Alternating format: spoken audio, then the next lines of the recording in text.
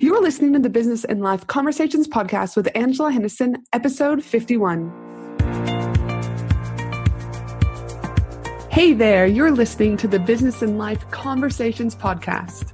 My name is Angela Henderson, and on this show, we talk about improving your business, life, or both by having amazing and rich conversations with brilliant guests who will inspire you and who will give you tips and tricks to help you grow both in life and in business. Hey there, Angela here, and welcome back to another episode of Business and Life Conversations podcast. I'm your host, Angela, from Angela Henderson Consulting, where I'm a business consultant helping women in business to develop the foundational framework and strategy they need to grow sustainable and profitable businesses. Today's episode is a super important episode, but also one of my longest episodes I've recorded to date, because my guest, Carl Taylor, has so much goodness you can't capture it in a 30-minute episode. He's going to share with you the powerful magic in building a business that works without you. He's also going to drop a serious truth bomb around the fact: if your business doesn't work without you, it is a job, but you don't have a business. Let that one sink in. In addition, he's also going to share one of my favorite frameworks that he's created and that I've seen to date, which is the 4 stages of removing you from your business. And he also shares so many other amazing golden nuggets. But before we jump into this episode, I just want to let you know that this episode is sponsored by my 4-day, 3-night exclusive Women in Business retreat. This particular retreat is an ability to allow us to have women really have the chance to connect, refocus, learn, and grow, both in life and in business. This amazing event that I'm holding is going to be from October 24th through to October 27th, and it's going to be down at the Gold Coast here in Queensland, Australia, and it is an exclusive event with only 50 tickets being sold. Now, there are going to be 8 of Australia's top female entrepreneurs speaking. We're also going to be surrounding yourself with amazing people that will lift you both up at the conference and after conference, to daily masterminds to get individualized help on your business from both your peers and the speakers, to amazing food, being able to sleep in and eat your meal uninterrupted. You're not going to want to miss this amazing, amazing opportunity. To learn more about this event and to purchase your ticket, head to angelahenderson.com.au and simply click on retreat. From there, you're also going to be able to see all the amazing highlights from our amazing 2018 event. And you're also going to be able to see that we've got 6 monthly payment plans in order to help with your cash flow. Now let's dig into this much needed episode around building a business that works without you. All right, welcome to the show, Carl. Good to be here. Yeah. Now, I know you have been traveling a lot. You've been in the Philippines with your team. So where are you today? Are you back in Sydney? Are you on a beach somewhere? I know you like to work remotely at times. Where are you? I am in Sydney. I'm back home right now. It's one of the few weeks that in recent weeks I have been home. So I'm enjoying it. It's rainy today, but it's still nice to kind of just chill out at home. Still just a chill. Now, yeah, and it's raining here in Brisbane too, but I don't mind the rain after the hot, summer we had. It is nice to slowly ease our way into winter. Is it cold and rainy or just rainy? To be honest, I haven't been outside, so I'd say in the house it's fine. So right now it's plenty. I don't agree with you though about the nice transition into winter. Oh, okay. I'm actually planning on escaping winter in June. I'm going to be going to Thailand for the month just to escape. Oh gosh, okay. So you're exiting. Yeah, I'm leaving the cold. Yeah, and whereabouts in Thailand are you going to be heading? I'll be in Chiang Mai. All right, lovely. And any particular, you're just going to be hanging there? Are you going by yourself with partner? Yeah, I am going by myself. Originally, it was going to be me and my partner. We were going for 3 months. She got a job promotion, which was a huge opportunity for her, which meant she couldn't work remotely. So I'm going now just for a month. I got a friend that lives there, so going to kind of hang out with him. And it's been on my list for a while to live in Thailand. So just for a month, just kind of hang out. Well, yeah, that would be a fantastic opportunity. And again, goes with what we're going to be talking about today, about building a business that works without you. When you do that, you're going to be able to have a lot more opportunities like living in Thailand for a month.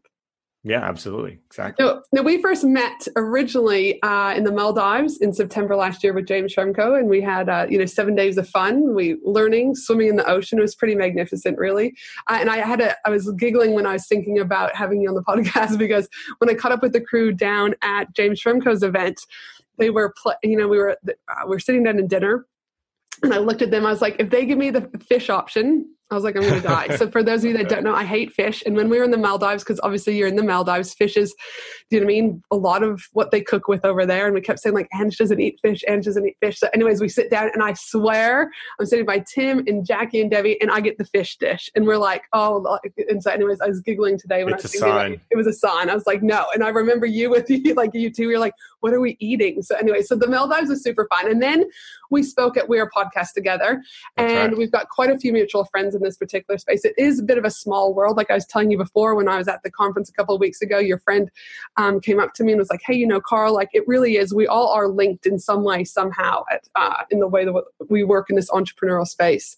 Especially in Australia. It's a small so much circle smaller in Australia. Yeah. And you have to do, you got to be able to network and get along with everyone, So, and that's what I love about Australia is it is so small. Whereas again, in the US, there's just so many different states, so many different people, even politics plays a role in things, I think, over there, So it's a joy. Now, when I heard you, We Are Podcast, I was telling you this before we start recording, you do this diagram, which we're going to get into, and I pull this diagram out all the time to my VIP clients, when I go to conferences, to my peers, because the way you explained about building a business that works for you really hit, like I've always kind of had it, but it was always quite hard to explain to people. And that's when I knew I needed to bring you on the podcast today, because listeners out there really need to be able to hear the wealth of knowledge that you have about building a business that works without you. But before we jump into that juicy conversation, I always ask my guests a particular question so that they can get to know a little bit about you from a personal side. And my question is, as I know you love reading, you're quite analytical, and you are like constantly reading. And I want you to let us know, what is your all-time favorite go-to book that you just love? Ooh, all-time favorite. I could tell you what I most recently read. All right, cool. Yep, that's a good start. So that was How to Be Rich by J. Paul Getty. It's a book I'd actually bought many years ago and started to read and then didn't finish reading it until I watched there's a movie, All for the Money or something like that, where J. Paul Getty, his grandson was, if you don't know, J. Paul Getty was for a long time one of the richest men in the world. And his grandson was kidnapped and he refused to pay the ransom. And so that's what the movie was about. And it reminded me of the book. So I read that book and I really, really quite enjoyed it. It's not about how to get rich. It's about, when you are rich, the kind of the mentality and how to think about things. And the thing I best took away from it was how he thinks about the reason that you want to create wealth. It's not about accumulating piles of cash. It's about how you then take that and invest it back into the economy to ultimately increase everyone's standard of living by employing more people, by investing in people's ideas or technologies that improve the world. I just really like the way he kind of put it in perspective. So that's the most recent book I read. The best book.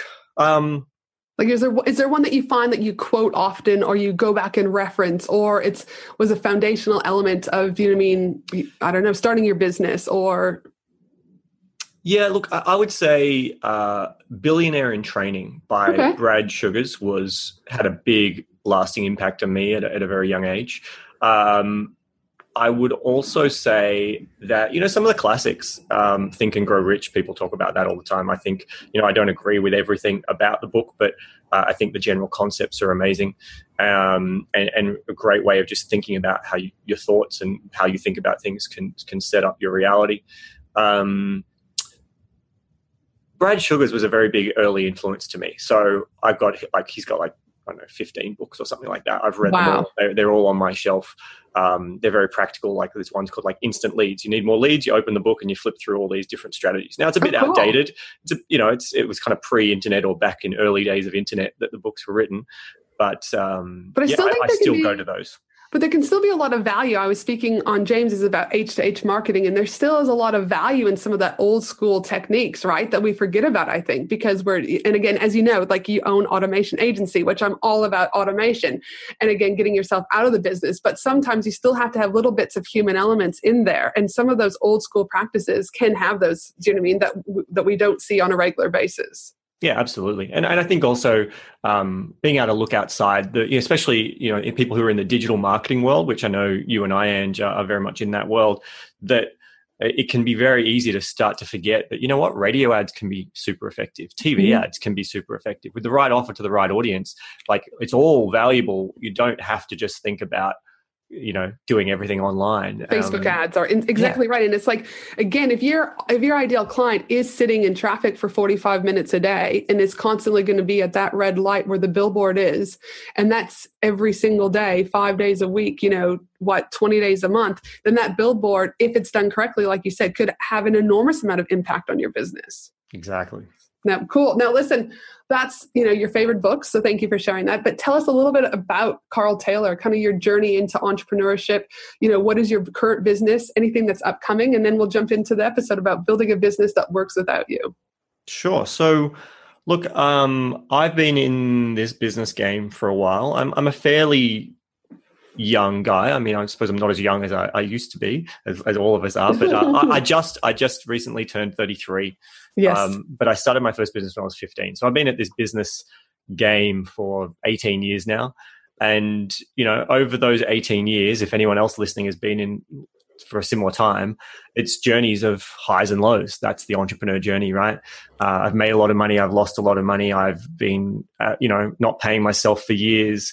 I've, been working overtime and, having businesses I hate and having clients I hate and, all the stuff, right, that happens. Mm-hmm.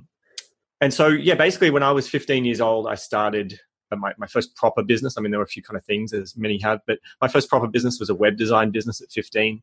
And I ran that through high school. And then that kind of pivoted on into, I then had an IT company with my dad for 8 years, which we built up and sold. During that period of time, I bought a gift basket business. I wanted to do something completely different. So I had a very tech background, right? As you're probably picking up, I taught myself to code at, 13 or something. I can't remember the exact age, but I've always been very techie. I've always been self-learning driven. And I wanted to try and do something different. So I bought a gift basket business with the purpose of trying to build it up to then sell it again. Yep.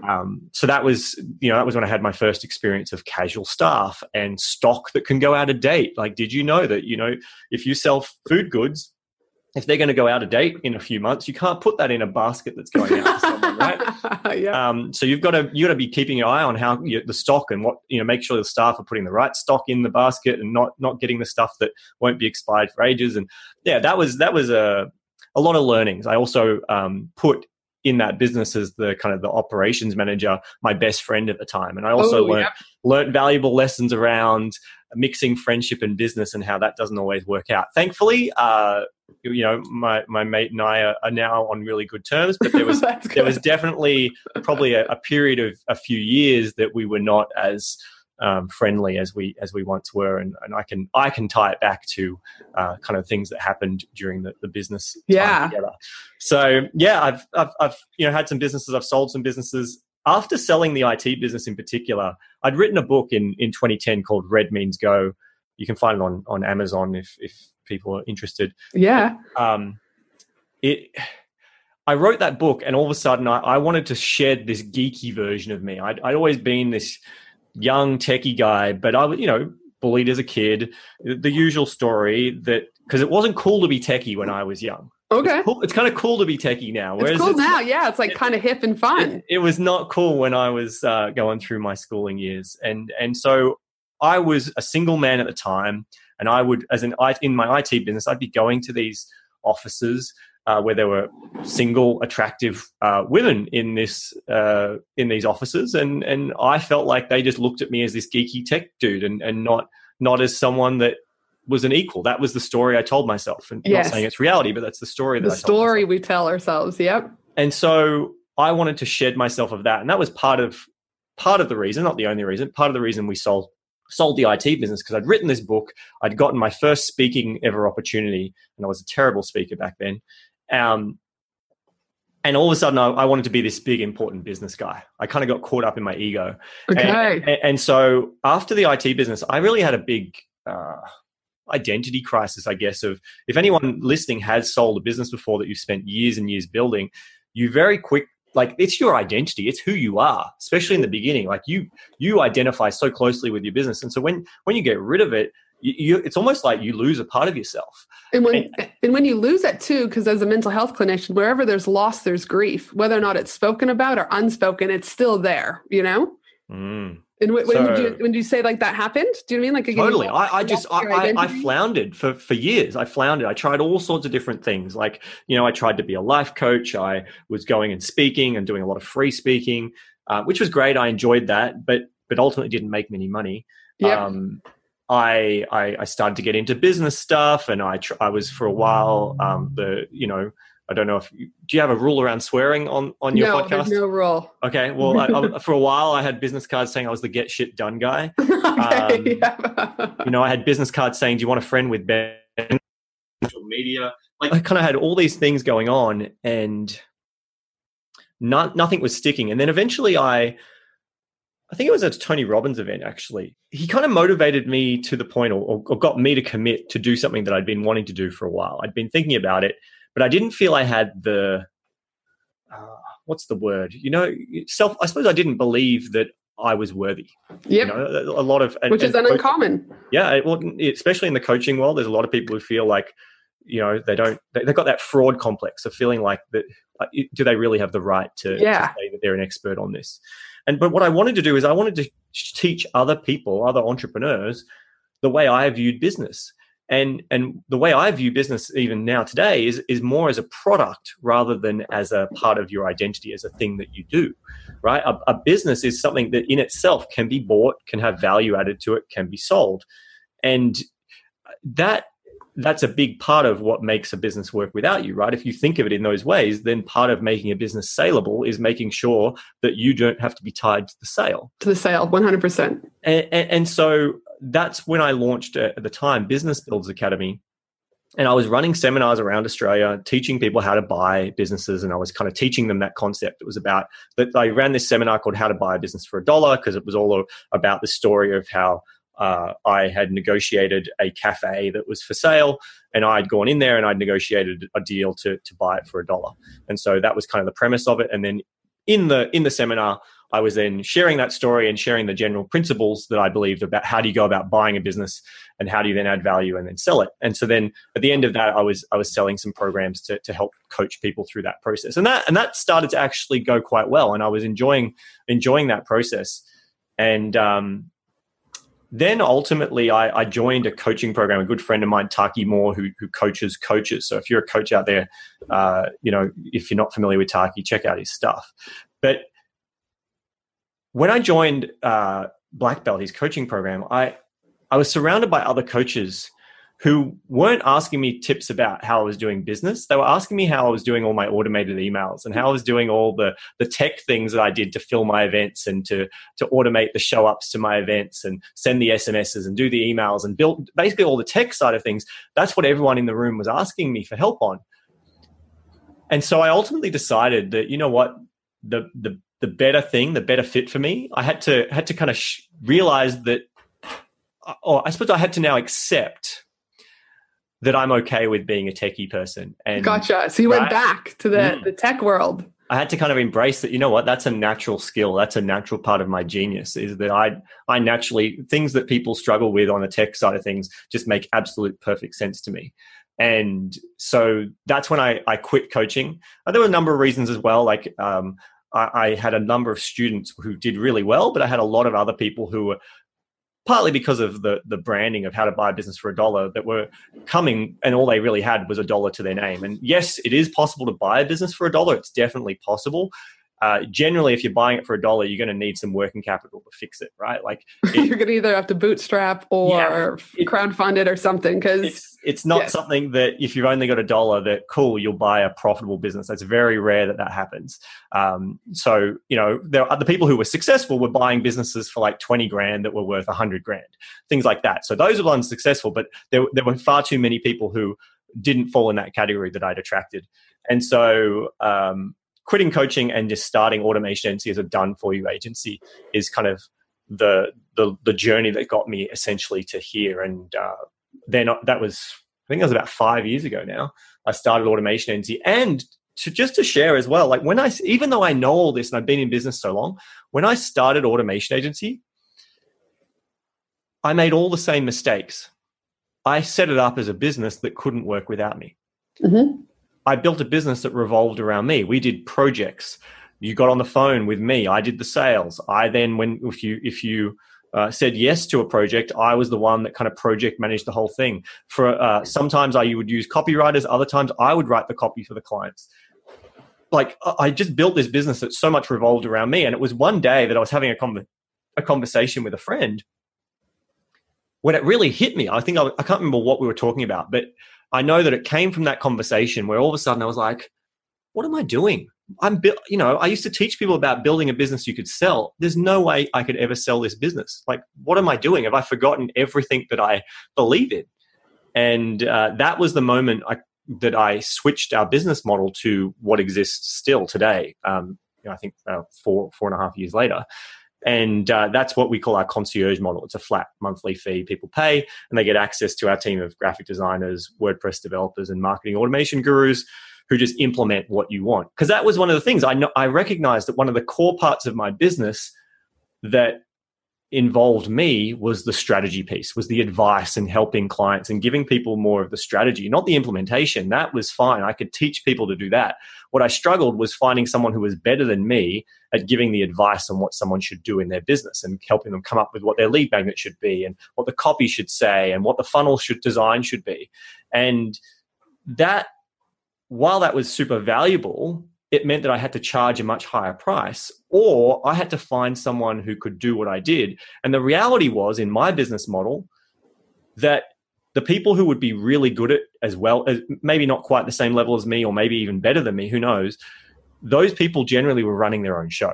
They didn't want to come and work for me. And if they did, they'd want huge amounts of money.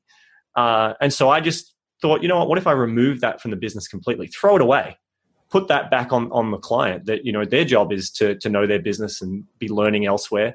And that was kind of what informed it. And I said, how could we just offer it at a no-brainer, low price?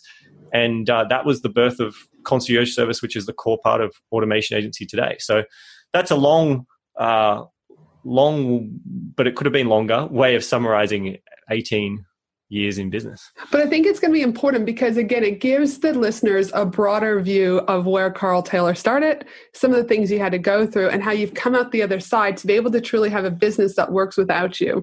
And that's going to be important because if people just kind of heard some of the questions we're going to ask, it might not be so relatable. So I think it is super important to have that initial conversation to kind of create the foundation of where we're going with, building a business that works.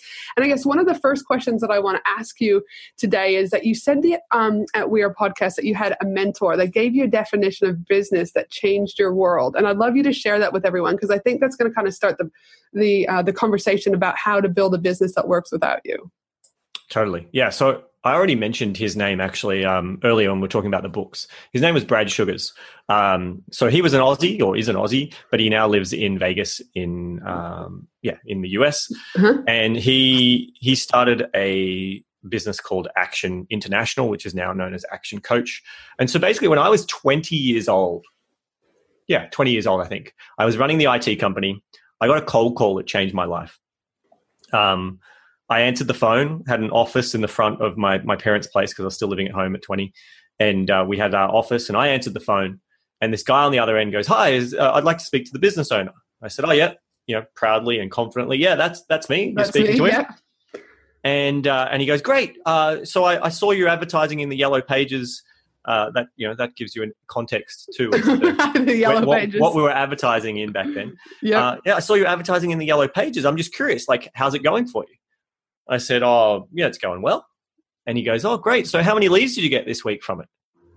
And I was like, "I don't know, a few." He's like, "A few? Like, do you know specifically?" I said, "Oh, not really."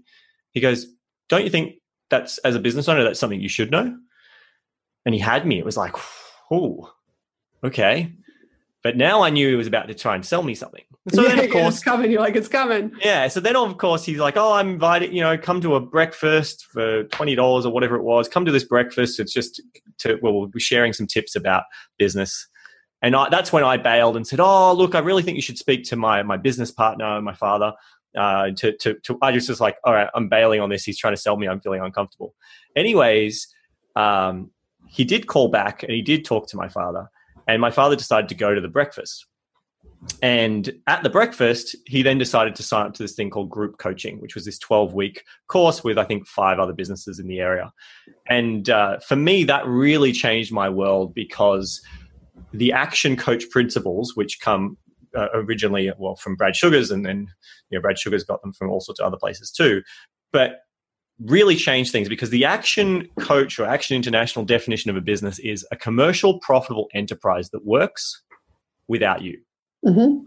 And that had, at a very early stage in my business career, I mean, I'm 5 years in of, as Brad would say, it is like, you didn't have 5 years of experience in business. You had 1 year of business that you just repeated 5 times. Mm-hmm. And so hearing this idea that a true business isn't a business unless it works without you, was earth-shattering to me. It was like, wow.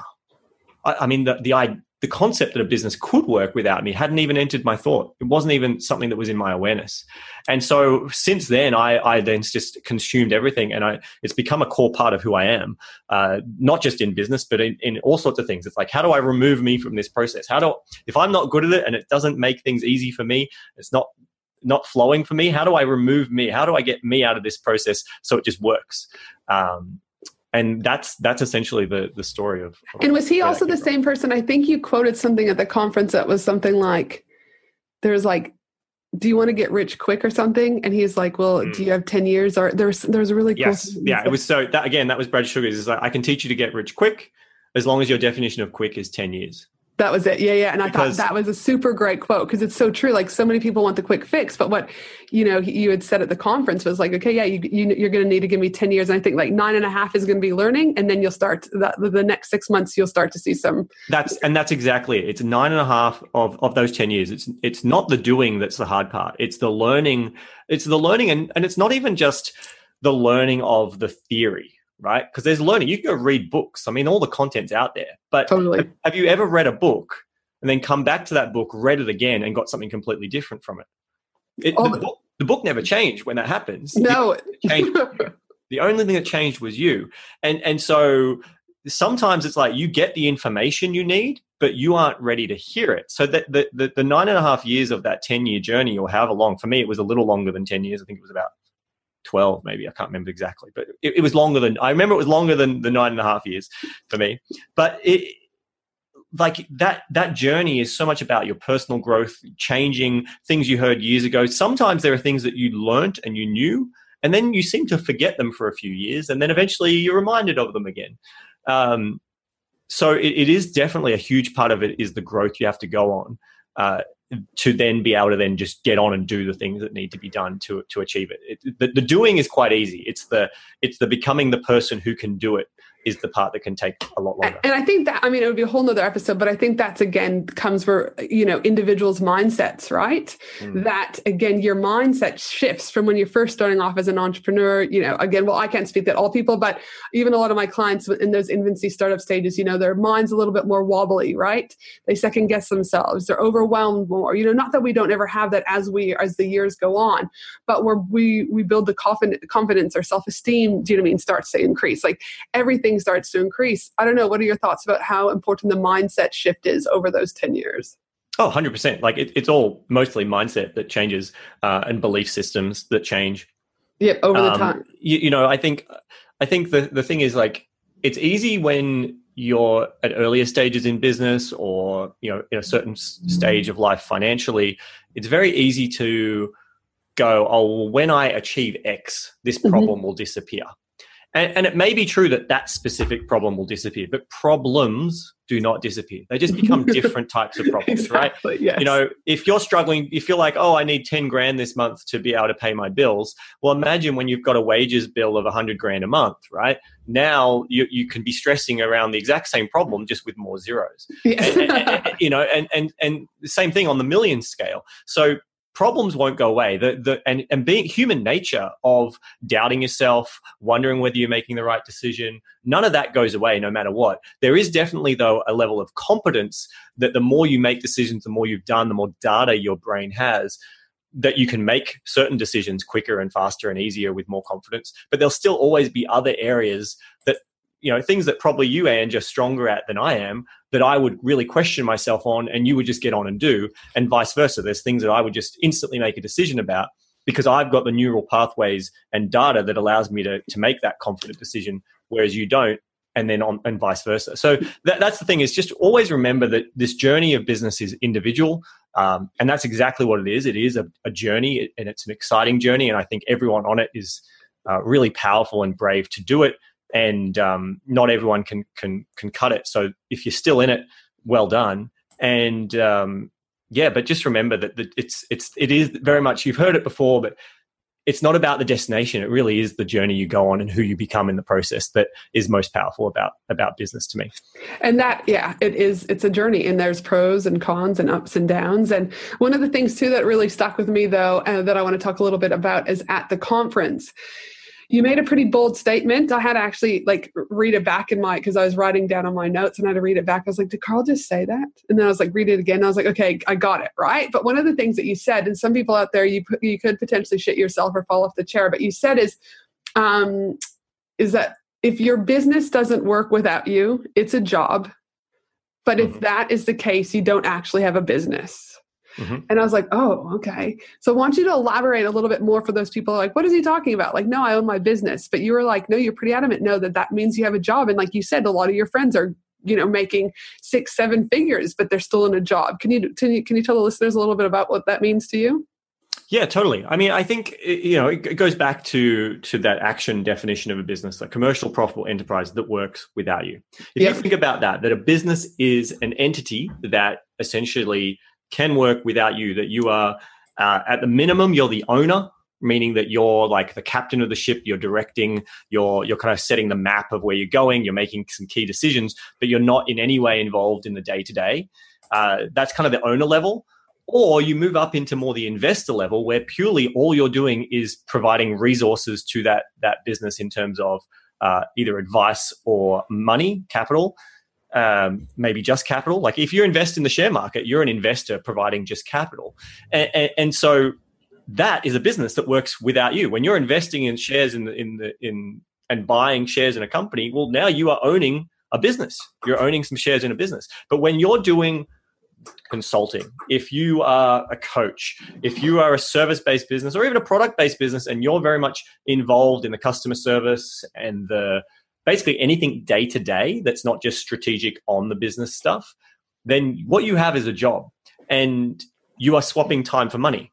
Like what you think about, the definition of a job, some people call it just over broke. And then, yes. But others say it's the idea of active income. You're swapping time for money. And so as you mentioned, and as I mentioned, I have some friends that bring in millions of dollars, and they're pretty leveraged. They don't work that many hours. But I would argue, because of their business model, that what they have is a highly paid part-time job, not a business, because their business is tied around their personality and who they are, which makes selling that business not impossible, but very difficult. Difficult, yes. And plus, if they completely remove themselves, it becomes this thing that people don't value. I mean, think of Tony Robbins. I'm going to a Tony Robbins event, Date with Destiny, in a couple of weeks. And, Tony Robbins, he's got all these other companies, but the Tony Robbins events are very much branded around him. And when he eventually moves on or chooses to stop doing it, they're already, like, if you go to some of Tony's events, he's not there for every day. There's other people who present, but he built it in such a way that it was so much around his personality. Yes. That when he's not there, the value of that business is low. So even Tony Robbins, he's got other companies I would classify him an owner of, but in the kind of Tony Robbins where he shows up as the talent, he is not. He has a job. That's part of his active income or possibly leveraged income strategies. So that's when I say that if you currently are involved in the day-to-day of your business, you don't have a business, you have a job. I'm not saying that that's bad.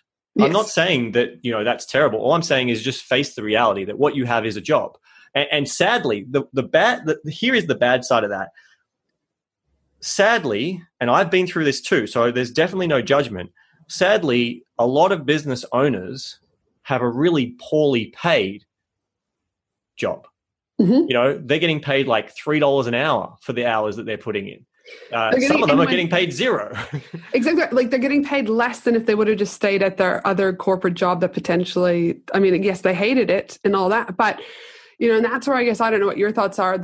I haven't seen it as much, but there was a big push earlier, maybe a couple of years ago, where people are like, leave your 9 to 5, just quit. Do you know what I mean? You're going to make millions. And I'm like, actually, no, like I worked my job for many years up until 2.5 years ago. And, but I was strategic about it. I had 4 weeks annual leave, 2 weeks sick leave, 1 RDO a month. I bought 4 weeks purchase leave, right? So in that particular moment, all my other bills were paid. And then during those times off, I was able to still grow my business, right?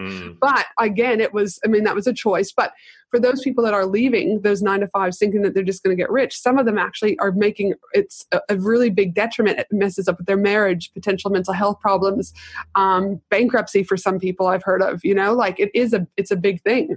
Yeah, I think for people who are prepared to do it, kudos to having the guts and the ability to take that risk. Look, it's hard for me to say because I've never really had a full-time job to then leave. Yes. So I can't put myself in their shoes. What I would say is there are the number of times, and I'm thinking about it, like literally on MasterChef, someone said it the other day, and I turned to my partner and I said to her, because he basically, the person on the TV said, I really want to work for myself. Like he had some high paid job, but he wanted to become a chef and be his own boss. Yes. And the way he said it, I just turned to my partner and I said, bullshit. He has no idea what's involved.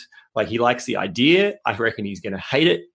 Good kudos for him. I think he'll love being a chef, but I think he'll hate being his own boss. I can just sense it in the way he's doing it because I've met those people over the years that, I don't want to discourage if anyone's listening and they're thinking about it. I don't want to I think business is one of the best things you can ever do. I just want to set the precedent though that I used to believe everyone could cut it in business. I truly used to believe that. And I've now no longer I believe everyone should try running their own business 100%. I now no longer believe that everyone has the risk appetite, the various different traits that make being able to run a business bearable. It's lots of highs and lows. And, if you like security, then it's probably not the best thing for you to do. You're better off going and getting a job, maybe in a startup and getting some sort of a steady, secure salary. And that's one thing I would say, that if I was to go and do my time again, I was 15 and I just kind of plowed straight into business. If I was to have my time again, what I would have done is I would have gone and got lots of jobs to learn all the various different parts, because I had to learn on my own money. I had to make my own mistakes. When you're in a job and you're employed, if you're in a job that you're learning nothing and it's not going to help you with your long-term plan to run a business, then I think it's a waste of being in that job. Get out of it. But if you're in a job where you're learning skills and you're being paid to learn that will serve you in the future with what you long-term want to do, stay there. Learn as much as you can. Move around. Like get sales jobs so you can learn sales. Go and work in the bookkeeping and accounting arm of some business so you can learn more about the finance side of business. Go and work in customer service so you can learn how to handle, pissed off clients. If you're planning on being in a product-based business, go and work in a warehouse and learn how warehousing works. Just go and get lots of these jobs that are going to give you the skills where you're not making their own mistakes. You're learning on someone else's money. That's something that I would have done differently if I was to do my time over. So that would be my piece of advice to anyone listening who's on the edge about switching, is just think strategically about what would be best. Yes, run the side thing, build up the business, but if you need security, if you need cash flow, make sure that you've got some sort of cash flow coming somewhere and make it be a worthwhile, not just income, but a learning that will help you too. Yeah, no, I totally agree, because attention, women in business, get ready to ignite your success and elevate your game. Join me for an exclusive 3-day Women in Business conference from October 31st to November 2nd at the breathtaking Gold Coast, Australia. Designed exclusively for online business owners, service-based business owners, coaches, consultants, and course creators. What to expect at this amazing 3-day Women in Business conference? Expect an immersive experience filled with fun, empowering keynote speakers, interactive workshops, networking opportunities with other successful business owners, gain valuable insights, forge meaningful connections, and leave inspired to take your business to new heights. 12 speakers have already been announced, with 5 more speakers being announced shortly. We have Steph Taylor joining us, Anita Seek joining us, Lisa Cordiff joining us, and not to mention Maddie from Sound Healing Australia, who will be there for the most magical sound healing experience ever. You do not want to miss the event of the year for women in business. To secure your ticket, head to angelahenderson.com.au today. It is, I did a podcast about the 10 things 10 things you don't ever hear about being an entrepreneur. And it was like, man, number one, this shit is hard as fuck, first of all. And I was like, I laid pretty much 10 things, that, and I don't even remember what episode it is, but I'll reference it in the show notes. But yeah, it is. It's like, these are the 10 realities of being an entrepreneur that nobody talks about. Right. And I think it is important. If you've got any doubts, you kind of maybe to stick with what you're doing or look for a change within that. But yes. Now, I guess when we talk about this, so you've got, I think, 37 employees that you have with Automation Agency. Has that increased since when I last saw you? I think that's still the right number. So I think so. I think it's around that number. I know it's around that number. And at We Are Podcast, what I guess I really want to hone in now is about building the business that works without you, and that little triangle that you drew on the white piece of paper with the black marker and blue marker. And that to me has been one of the most powerful things that I've learned probably in the last 12 months. So kudos to you. And like I said, I share it all the time with everyone. And this is what I really want you to talk about. And I think you called it the 4 stages of removing you from the business. And I'd love for you to be able to walk us through each of these stages. But I guess before you walk us through those, I just want to kind of preempt it for everyone. Are these 4 stages that you're about to talk about from removing you from your business able to be applicable to any business or just personal brands? Or I just want to kind of caveat, so if they're listening, they kind of know if it's relatable to them or not. No, this is 100%. I mean, another way of putting it, that diagram, I've been playing with different names. And the other way of putting it is it's the entrepreneur's journey. So it's not specifically down to what type of business. This is just the typical path that most entrepreneurs will go through. And the thing is, they're all in front of you. If you're in your own business right now, or job/business, but if you're running your own thing right now, all of these stages are in front of you.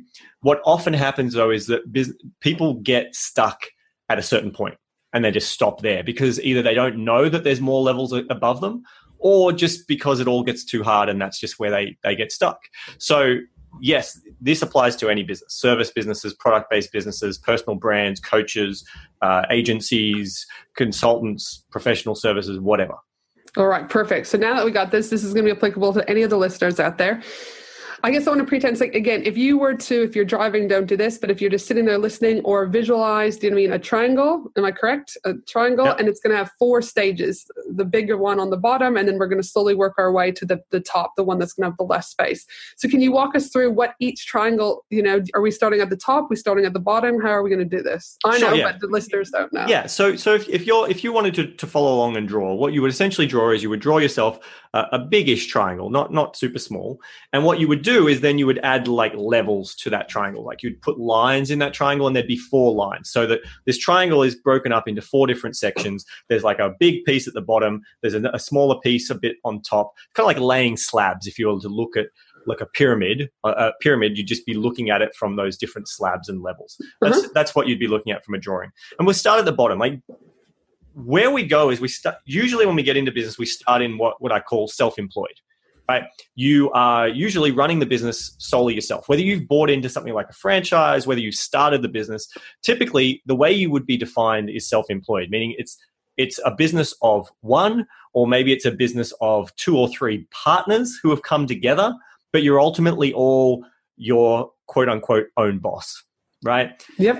And that feels fun and exciting, and it truly does. And it's some of the best time in business because that's before all the reality starts to set in. The challenge is that the longer you're in that, what happens is you are wearing so many hats. You're in overtime mode. You're working so many hours because if your business actually succeeds and starts going well, which I hope it does, what will happen is, you're wearing the hat of being the salesperson. You're wearing the hat of being customer service. You're wearing the hat of being the accounts person. You're the one chasing bad debtors. You're wearing the hat of marketing. You're wearing the hat of graphic designer. You're wearing the hat of web designer. You're wearing the hat of content and social media, and you're basically doing everything. And so in this self-employed stage, it's just like it's almost like you're on a seesaw, right? Where it's chase the work, now go do the work. Chase the work, now go do the work. Chase the work, go do the work. And so you're just kind of never-ending exhaustion. That's kind of where we start. And The next level that we have to kind of get to is we go, okay, well, I'm trying to do too much. Maybe finally there's some money coming in. So you start to employ other people. It might be by hiring freelancers. It might be getting part-time people. It might be getting casual staff. It might be bringing on full-time staff locally, or it might be getting offshore staff. It doesn't really matter how you're bringing these people in. When you're in the self-employed stage, you might hire a few outsourced services like a bookkeeper and things. I would still classify you as self-employed. You're not really managing those people. But when you start to directly be managing these other people you bring in to do key parts of your business, that's when you move from being self-employed to being a manager. So level 2, you would write the word manager. And when you're in manager mode, you're no longer working overtime because you're actually starting to get a bit of leverage. You're starting to have either things that weren't getting done are now starting to be done because there's someone to do it. Or you've been able to take some of the things off your plate and give them to others. So now you don't have to be as overtime, but you're still working full time. You're still very much in the business day to day. Taking a holiday is still generally going to require that the whole business shuts down. I mean, that's one thing I didn't mention. On self-employed, typically you're the type of business owner that you want to take a holiday. You're calling all your clients saying, "Hey, I'm taking a holiday for a week. Don't call me. Don't call me. Don't talk to me. Hopefully there's no emergencies," right? Like your business shuts down for that week. And when you get to manager level, sometimes you might have a few staff that can keep things going, but generally, even at that level, you're still finding that you have to kind of shut down the business in some way. Stepping away from your business for too long is dangerous. You might take a day off here or there and things are okay, but it's not smooth sailing, right? When you step away. So the full time, when you're in this manager level, instead of being on a seesaw, now you're on a merry-go-round that you're kind of like putting out fires, because when you start to hire people, they're going to inevitably going to screw up. They're going to make mistakes as well as you've defined it, or you think you've explained it or trained the person. They're going to do something not the way you would have done it.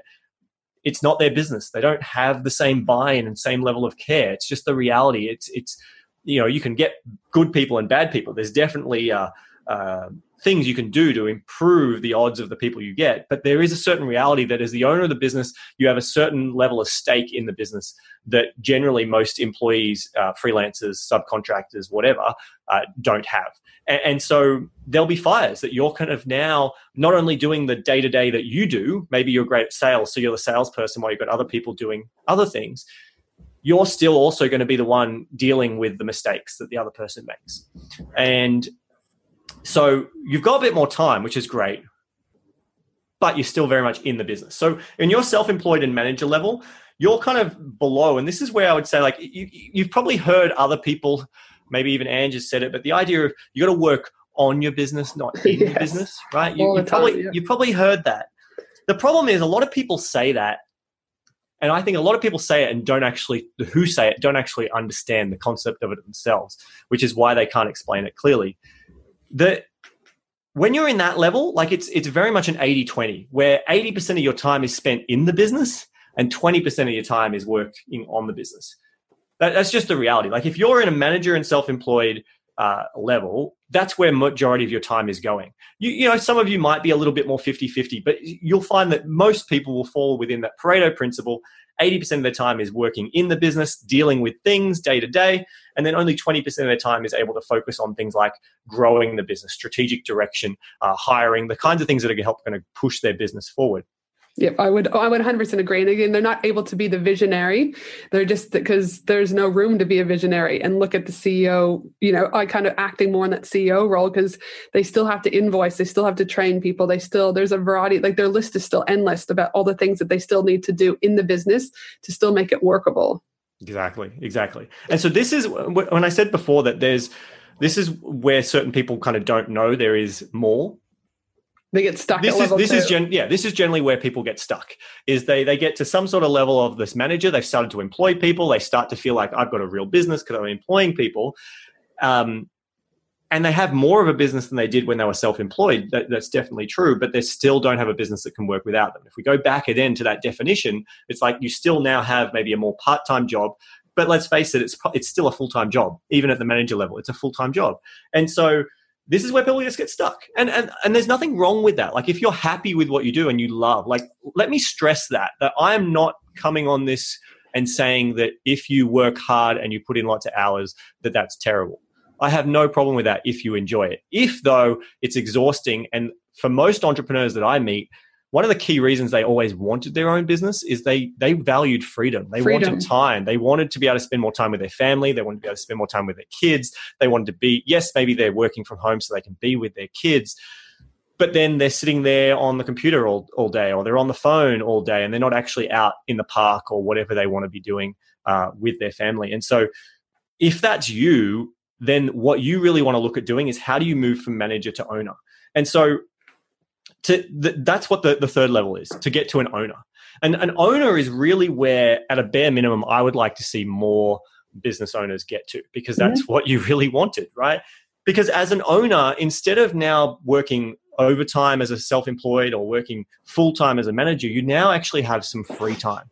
As the owner, your job now is purely to be the decision maker of core key decisions, is to kind of set that map to the journey, to be the visionary, as you called it, to kind of sit around and think about, well, what's going on in the marketplace? What needs to happen next? What's the biggest problem in the business right now that needs to be solved? You might not be the one to solve it. You just might be the one to identify what the biggest gap and problem is. And then you can go to the various team members or managers or leaders you have to say, hey, we need to fix this problem.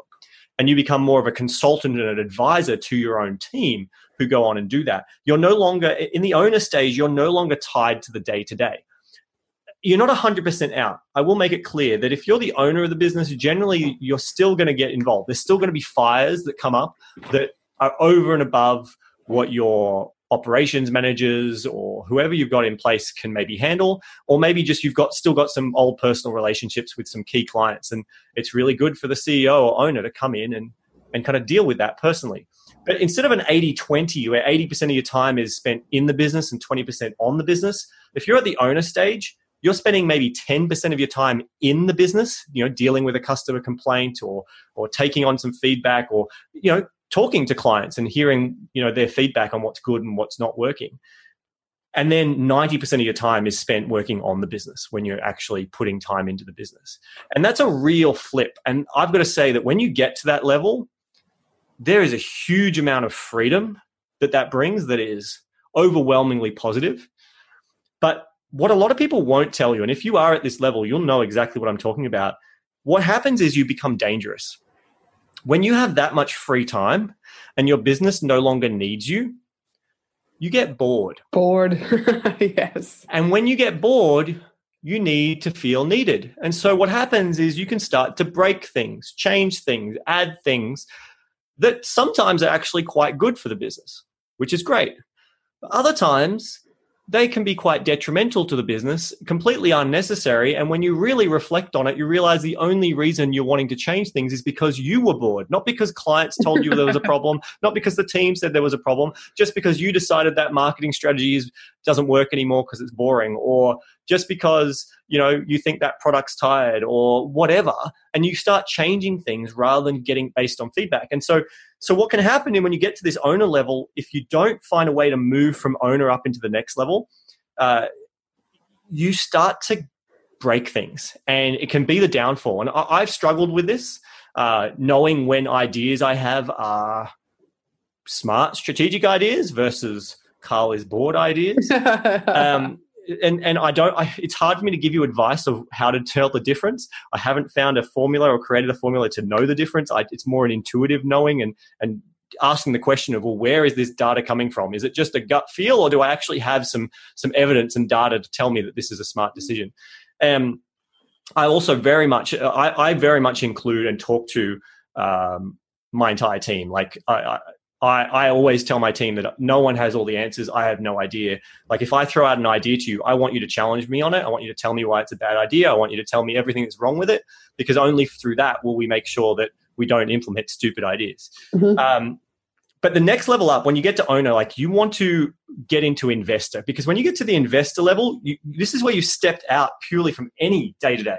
You're now 100% working on a business. And this is where you're now kind of having fun. Instead of free time, you now have fun time. You get to do whatever it is you want to do. Can I just ask one question in regards to the Please. owner and leader? So I just want to recap for everyone. So that kind of bottom tier is we've got the self-employed and they're working overtime in the business. Then we're moving up to the managerial role, and that's kind of, they're still working full time. We've then moved up into the owner/leader role. What is the time frame that I think you at We Are Podcast, you called it SP? SP. I can't remember what it was. And it's going to be because you had each of a thing, like you said, overtime, full time. I think it was SP. SP would have been spare time. Spare time. Yep. And then the next one I think you said is this the last kind of top level, which we're going to start talking about, is the investor/advisor level, is more your fun time. I think you called it FT. Yeah, fun time. Yeah, exactly. Yeah, cool. So I've just said free time this time, but obviously when I did it at We Are Podcast, I said spare time. Basically, when you're the owner, the thing that you now have that you didn't have on the other stages is time. Mm-hmm. That's the key thing. You now have a lot more time on your hands, which is both powerful, but idle hands can lead to all sorts of problems. Yes. So you need to start being able to direct that energy into other things. And that's why I say, like, if you're in that owner level, what you need to start looking to do is what I say, install distractions. It's not actually, and we should maybe backtrack a bit. Like if you're self-employed right now and you're going, well, how do I go from where I am to manager? What you need to do is you need to install automation. So when I think of automation, I'm not just talking about system technology automation. I'm talking about human power or human people automation, right? So automation is just you not doing it. That might be through people, it might be through tech, but you need to start from self-employed to manager. You need to start installing automation through tech and people. When you're at the managerial level, and you'll be in the manager level for a while. Let's be honest. Like that takes some learning to get used to managing people. You have to learn to become a leader. These are skills that take time. Yes, you can do courses, you can read books, but the reality is you're just going to have to make some mistakes. But to go from manager up to owner, what you need to do there is you need to install operations. This is where you need to learn how to, it's very different to employ people that you manage. It becomes different when you want to start employing people who are going to make decisions and manage the managers, manage the people and start to run and be the operational and kind of be your, if you like, your 2IC, that your left hand or right hand person who will be able to take the ideas and be able to help get them implemented and integrated into your business. And so you need to start doing things as the team grows as well. How do you ensure that you keep culture and it doesn't shift over time as you grow and get more and more people in the business? So that's kind of why you need to install these operations to get them in the business, better systems, better managers, leadership skills. When you're at the owner stage to move up to investor, it's really about installing distractions. It's starting to find hobbies that you enjoy, or for some of us, for me, I've tried a bunch of different hobbies. I'm doing a dancing competition tonight, which came from doing ballroom dancing as a potential hobby. I tried to do saber fighting, sword fighting. Indoor skydiving. I've tried all sorts of different things, right? And the reality is I've realized that for me, I just enjoy business. And so now my hobbies are, or my distractions are, we've been launching, expanding into other areas of business to build a better ecosystem. I'm working on a course, I'm working on some software, and we've launched a recruitment service for people trying to hire in the Philippines. So that to me is how I've chosen to distract myself, as well as then obviously investing in shares and doing advice for other people. But I can't tell you what your distractions will be, but if you're in that phase, you just need to start exploring and finding ways to fill your time, not to completely take it away. Because this is an important point. I was thinking about this earlier, actually. Sometimes people might think, well, my goal is to get to the owner, then get to the investor, and I'm no longer an owner. I'm purely an investor. And that's fine. But I think the reality is how I've done it and how I see a lot of other people do it, is what will happen is you'll have one core business in particular that you get to the owner level and you'll remain in that owner level until such point that you might want to sell the business and completely get out. But generally, you'll probably be happy to continue to be the visionary for that business. And that's okay. You can remain in that owner level for that business. And what will start to happen is when you move into the investor stage, now what's happening is you're spreading your income streams across other businesses. You're investing into other people's businesses, whether that's either privately, directly, or whether that's publicly through the share market. You are going to start investing more, providing advice, maybe starting new ventures with other people. that's okay, because they're now businesses that are working without you, while you remain the owner, which has a business that's working 99% without you as well. Yeah, nope, that makes perfect sense. And when they get to the last stage, like, Jordan Harbinger, a friend of ours, Pat Flynn, they sit on different advisory boards as their kind of distractions. Like, it really is endless. There's no wrong or right way as to what your distractions are going to be, as long as, again, you don't go back and start breaking the shit out of everything. Yeah, that's the thing, is that, if you start breaking things as your distraction, I mean, that is a distraction. Let's be honest. Going and breaking things and meaning or going and like rebuilding your business from scratch, that's a distraction. It'll keep you distracted. It just could have a very big impact on your personal finances, which is not great. I think if you've got something that's working, yes, you've got to be smart and strategic and look to make sure that it's going to continue. But one of the smartest things you can do when you're in the owner level, I think it's too much of a distraction when you're in the lower levels. But once you're at the owner level, looking for multiple income streams is a really smart thing you can do, where you build these pillars so that if something was to happen to your main business, it doesn't kill you. It doesn't wipe you out and you're not starting from scratch. I see some people who are very early in their business careers focused on trying to build multiple income streams and do all these things. And then they wonder why they can't get any traction, because they're trying to do too much. They're trying to do too much, but I also think sometimes they overwhelm their audience with choice. Like, do I do this? Do I need this? Do I do this? Like, what's going on? So, sometimes I think people need to, again, I say, put it in the toy box, put it there, great idea, but let's focus on the foundational stuff we need to do to get this piece working really, really well, and getting you out of that equation to then allow you to bring on something new. I think people jump ship fairly early. And I think that's where the shiny object comes in. Oh, they don't actually complete the initial project. So therefore, we can't test to see if it's a viable product or a viable service. And then people say, oh, it didn't work. Well, it's like, no, I think they jumped too early. Yeah, the incomplete bridges is a common what we call it, syndrome of business owners, where you've gone to a seminar, read a book, or just had an idea, and you build the bridge about 50 to 80% of the way. And then something else comes up and you start building a new bridge, and you go, oh, it didn't work. But it's the only reason it didn't work is you didn't finish building the bridge to get to the other side. That's the only reason it didn't work. And with these 4 stages, like, I can hear some people out there already going, that's fine, but why bother outsourcing? Because I can do it better than the people I hire. Like, again, I hear that all the time. Why? Like, I can just do it better. Like, it took me an hour to, come up with a policy and procedure, and then they didn't follow it correctly. What are your thoughts around when people say that? Why bother outsourcing? Because I can do it better than the people anyways. My answer to that is, you're right. You can probably do it better than they can. Mm-hmm. The difference is that you're doing it. Right. Yeah. And it comes down to how you value your time. Like, that's just a reality. Like, there are so many things that I do in my business that I know there are things, though, I have people who can do far better than me, which is amazing. But there are plenty of things in my business that I know I do way better than most of my team. And that's definitely a hard thing to kind of grapple with. But the reality is that if I have 100 people doing things at 50% as good, let's just say like 50% as good as I can do, but I have 100 of those people doing that for an hour, that means I just got like 50 hours worth of work done, and I didn't spend a single bit of time, right? Because we had 100 people at 50% of the time, meaning it took them 2 hours when I could have done it in an hour. But that in that 1 hour that I could have done it and only got one thing done, I've had 50 hours worth of stuff done. And that's the difference. It's leverage. It's the power of doing the work once and having it work forever. And that's the power of installing automation, whether that's through documenting a process to give it to a human to do, or whether that's through installing automated systems that mean it happens again and again and again and again. But when you can do that investment of the work and time once and then have that continue to go, you never have to think about it ever again. And that freedom that it will give you to free up to focus on other important things. Because, I mean, I get that a lot in my business too. Automation agency, right?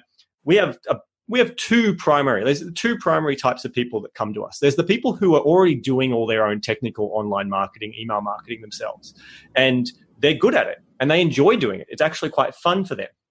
right? They're kind of more wired like me. They're quite technical. I love it. And then we have the people who are like non-technical. They've gone to a seminar, learnt this thing, and they're struggling to figure out how to implement it. For those people, it's obvious why they would outsource it, because they struggle. They're like, oh yeah, just give it to someone else who can get it done. So that's great. But the people who are like, well, I love doing it, it's good. The conversation I have to have with them, and through our marketing and just even if I meet them, is, well, that's all well and good and it's great you enjoy it. But how is that holding your business back? What are you not doing because you're busy clicking around in Infusionsoft or Ontraport or ActiveCampaign, setting up that thing, which brought a lot of joy, and I'm not taking anything away from that. But instead of being on the phone talking to people who wanted to buy your product or being out there coaching more people, you've been busy setting up these things, and that's holding your business back. That's just the reality of why I would say you need to start. And I guess, the benefits of being able to, again, I think a lot of entrepreneurs, especially when we first start, we've got OCD characteristics, we've got the perfectionism in us. I think that's kind of what also makes us really good entrepreneurs at some stage too, but I think it can also be a detriment to us. But again, is being able to, sometimes I think you've just got to let go, and sometimes they're going to do it worse than us, and sometimes we still have to go in and fix it. But once you can get those systems, those policies and procedures in place, the benefit to that is that, again, you can be the visionary in your business. You can look at how you can have a bigger impact in the world if that's what you choose to do. You can look at, again, how you can increase your revenue, right? To be able to have more opportunities to do more things. But if you continue in that day-to-day working in your business and not being able to work on your business, well, then it's, like you said, if you choose to do it and that's what you want, that's fine. But just know that, again, you're not really going to be able to scale. Do you know what I mean? To masses. I think yeah, absolutely. 100% agree that's it. Like it's a choice, as everything in life is. It's a choice. And if you choose to do it and you enjoy to do it yourself, that's fine. Just be aware of, the choice you make, what impact that's potentially having on your business. And the one thing I would say though, this is another way of thinking about it that might be unique for some. If you choose to just keep doing it yourself rather than giving it to someone else to do, you're robbing them of a learning opportunity. You're robbing them by you going and just go, oh, it's easier for me to do it, I'm just going to do it. You are actually stealing an opportunity for this person to learn and grow and make mistakes. There's nothing wrong with mistakes. In Automation Agency, we have a core value that we have no problem with people making mistakes, as long as you admit your mistakes and you learn from them. If you're making the same mistake over and over again, we have a problem. If you make a mistake, we celebrate it. We go, look, that's great. What did you learn from it? And that's a key thing, that if you don't allow team members, you don't allow other people to make those mistakes, you're stealing a huge opportunity of life, which is learning from them. And I also think the learning is getting stolen from you too, as the owner or the business owner, is that, so many people avoid making mistakes because they look at it as failure. Whereas people have heard me repetitively that I don't look at it as anything as failure. I look at it, these are the lessons that we need in order for us to step up to the next level. It's like Super Mario, you failed over and over and over again, and finally you got it and you passed to the next level, but it wasn't until you figured out, I needed the mushroom to, in Super Mario to grow. And when I grew, I had this, it's like this game, right? Mm-hmm. And so I'm all about, I think the more mistakes any of us can make, the more lessons we have, and that's where the growth truly comes from. I think it's if there is a meaning to life, I think that's really it. The meaning is to go through life learning new skills. Challenges will come up and learning to overcome them. That's really, if you look at all life, that's really kind of what it is. A challenge comes up, and some organisms can't adapt, and some can, and that's just through learning and trial and error. And that's just reality though too. Sometimes I think people will sugarcoat it, but it's the reality. What are you going to do? What are the choices you're going to make? Mm-hmm. And you got to keep going. Now listen, for those out there, like I said, I have used this diagram so many times. And like I said, I've got to swipe up in my photos to find it all the time because I just think it's great. So again, for those that are there, I just want to kind of recap the triangle. Again, on that bottom level, we've got the self-employed, and you're working overtime in your business. To get to the next level, which is that manager role, you'll then go to working from overtime to working full-time. You then move to the next level up, which is that owner-leader space where you're going to be able to work more on your business and then in your business, and that's going to give you some spare time. And then the last kind of top is that investor and advisor space where you'd be able to look at a variety of different things, and that's where your distractions are going to come in, and that's going to give you some free time. Now, if people out there, though, Carl, are like, okay, that's great. I'm currently sitting at the self-employed. I'm wearing all the millions of hats. What's the one piece of advice that you would give people to be able to start working through the self-employment stage and up to that managerial stage? What do they really need to be doing? Step one, do a stop doing list. Yep. A lot of people have to-do lists. This is a list of all the things you need to stop doing. And by stop doing, this is basically so you would list out all the things that you do on a daily basis, weekly basis, monthly, quarterly, annually, whatever, or on demand. You'd list out all the things you're doing. And what you want to do is you want to find all the things that you hate doing the most. What are the things that most deflate you, that most suck your energy, don't give you energy? Keep the things that give you energy and are fun for now. Find the things that suck energy from you. Start with those. What I would also encourage you to do, especially if you're in the self-employed stage, is, because people often go, well, where should you start? Who should you hire first? My personal belief is if you don't already, you should definitely be outsourcing or bringing someone in to be a bookkeeper to take care of finance stuff. Even if you're good at finances, I'm actually quite good at finances, but I don't want to do any of that day-to-day bookkeeping. Yes. You should bring someone else in to just take care of that off your plate. Maybe a bit of admin, calendar management. That's a great thing. You could bring in a Filipino VA, or you can get a local assistant. You can bring someone in part-time or whatever to help manage with some of the admin. That's a good starting point. However, what's going to make the biggest impact to your business from a hiring point of view? Let me jump back 1 second. If you're looking at who should I hire, and your business is busy, you've got more clients and opportunities than you can know what to handle with, admin is a good thing to just all of a sudden free up some of your time, so you can just take on a little bit more work and you can keep bringing in the growth. If, however, you're in a situation where you're not heaps and heaps and heaps of sales coming in, admin is not the thing you want to start outsourcing first. You want to outsource the doing of whatever your product or service is, the fulfillment, the delivery of that. The more you can get that, that's where I would start building automations through people or tech, because once you do that, that's going to free you up to spend more focused hours on the marketing and sales, so that you can just spend more time bringing in more sales and work. And that's where you're ultimately going to scale. Because if you did go the admin path, the next step in my approach that I think is the better approach is to go to the delivery. A lot of people start going customer service, sales. The reality is that even if you suck at sales, you will still always be the best salesperson in your business. I totally agree. You're the one that it's your business, the heart, the passion, everything. No one else will ever be able to replace that. Yeah. And also, I think you made a big thing there is giving people permission, all right, that you don't have to hire local, all right? You can if you choose to, all right? And that's fine. And I have VAs here in Australia, but I equally have VAs in the Philippines, because I hire based on job description and skill set that is necessary. So my podcast team, I want to have them here in Australia on Australia time, blah, blah, blah. That's just what I choose. But then my people who help, in the Philippines, great women, again, and also is that again, they've got experience and chances to learn, to be able to grow their family, their own financial situation. So I just like that you also talked about that you can hire Filipinos, because I know that there are some people, it's particularly I find in Australia, who get a little bit funny about that sometimes, where I'm the complete opposite. The way I look at it is whether or not you hire a Filipino VA or an Australian VA, at the end of the day, you're still giving them opportunity to work for themselves. You're giving them opportunity to provide for their family. And to say that a mother in Australia is more important than a mother in the Philippines is not cool with me. Do you know what I mean? I'm they're both women or men, okay, that need, do you know what I mean, and job opportunities. So thank you for bringing that, because I get on my little rant and bandwagon. And that there's a variety, I think you're starting an agency or a model to be able to help people get connected with people in the Philippines. Is that right? Yeah, so we're if you're in a situation where you're looking to build a decent sized team in an office in the Philippines, then hireavirtualteam.com is where you can find out more about that. If you're more looking just for a general VA, it's probably you could definitely talk to us. We do have a recruitment service only for home-based staff, but generally we focus on a project manager, operations type person rather than a more general VA.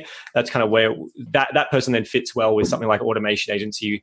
They can help delegate and send tasks to automation agency. They can help work with other vendors. So if that's the kind of person you're looking for, hireavirtualteam.com is where you can go and book in and talk to Julie from there. But the one thing I do want to mention about that, I know what you're talking about. I mean, I've come across that even from my own family when I first started to hire in globally. People were like, "Oh, why are you doing that? It's slave labor, or it's this and that."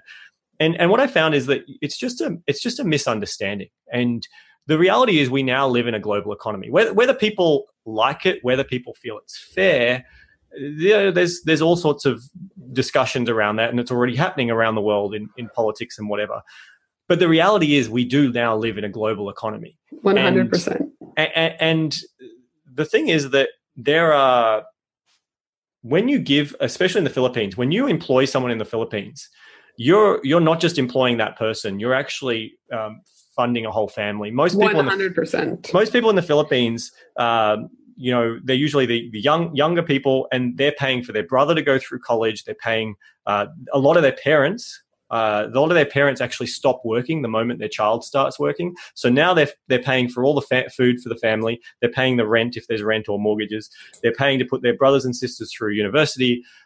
You are making a huge impact on a community when you do employ someone in the Philippines. I'm not saying you don't make a huge impact in Australia either. There's pros and cons. It's a different type of impact. It's so just understand that it's not a slave labor thing. It's different cost of livings, right? And that's just kind of how the world works. So if you are on the fence, like obviously, if you've got your own opinions, that you're welcome to them. But if you're on the fence about it, I would encourage you to explore a little more, do a bit of learning to understand just the impact that it truly can have, not just to them, but also to your own business. But also, sorry to cut you off, but I also think, like, again, in those people who are in the self-employed stage, who may not have, if you're not like able to bring in copious amounts of money through whatever that is, again, it's a wonderful opportunity to be able to hire someone in the Philippines at a lower cost, all right? Again, it's not 100%. Slave labor. It's at a lower cost that is going to allow you the ability to be able to grow your business and move to the manager role, the owner leader role, etc. But if you're stuck with small finances, like I know at the moment, a few of my clients, finances aren't great, but they know that they need to outsource in order to free up their time. It's a wonderful way. They're like, oh my goodness, this lady did this entire spreadsheet. She went and researched all of this information for me. She's now making the cold emails for me. And we just freed up one client, by 20 hours because she is paying someone $7 an hour versus $40 an hour, right? So I'm just saying, absolutely. On the financial stage also, our point also. Absolutely. And that's it. Like that is one of the biggest objections you'll get for, I can't move from self-employed to manager because I can't afford to employ someone. Yes. And, that's where it's like, you've got to look at the global economy. We have people who work for us in India. We have people obviously in the Philippines. For a while, I had people in Serbia.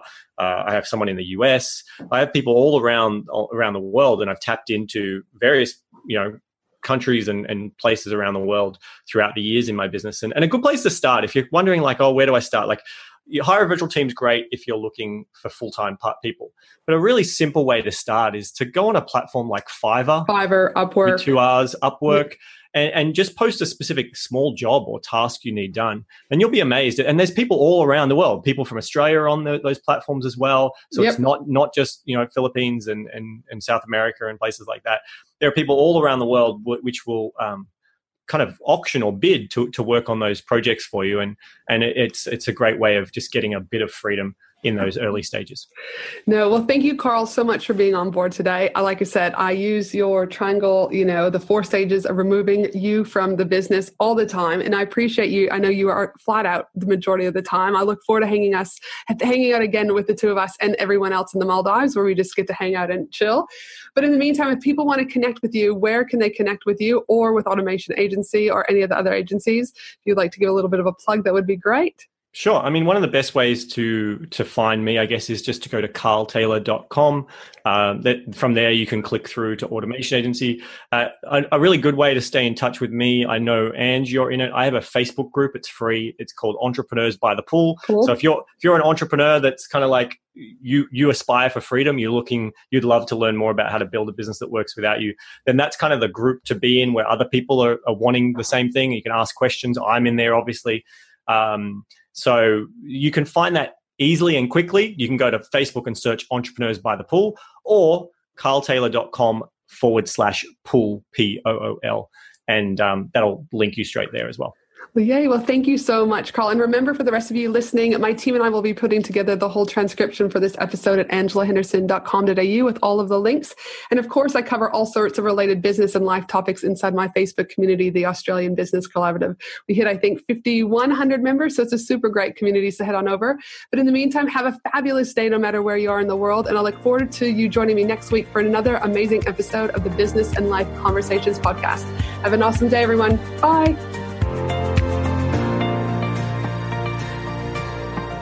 Thanks for listening to the Business and Life Conversations podcast with Angela Henderson. www.angelahenderson.com.au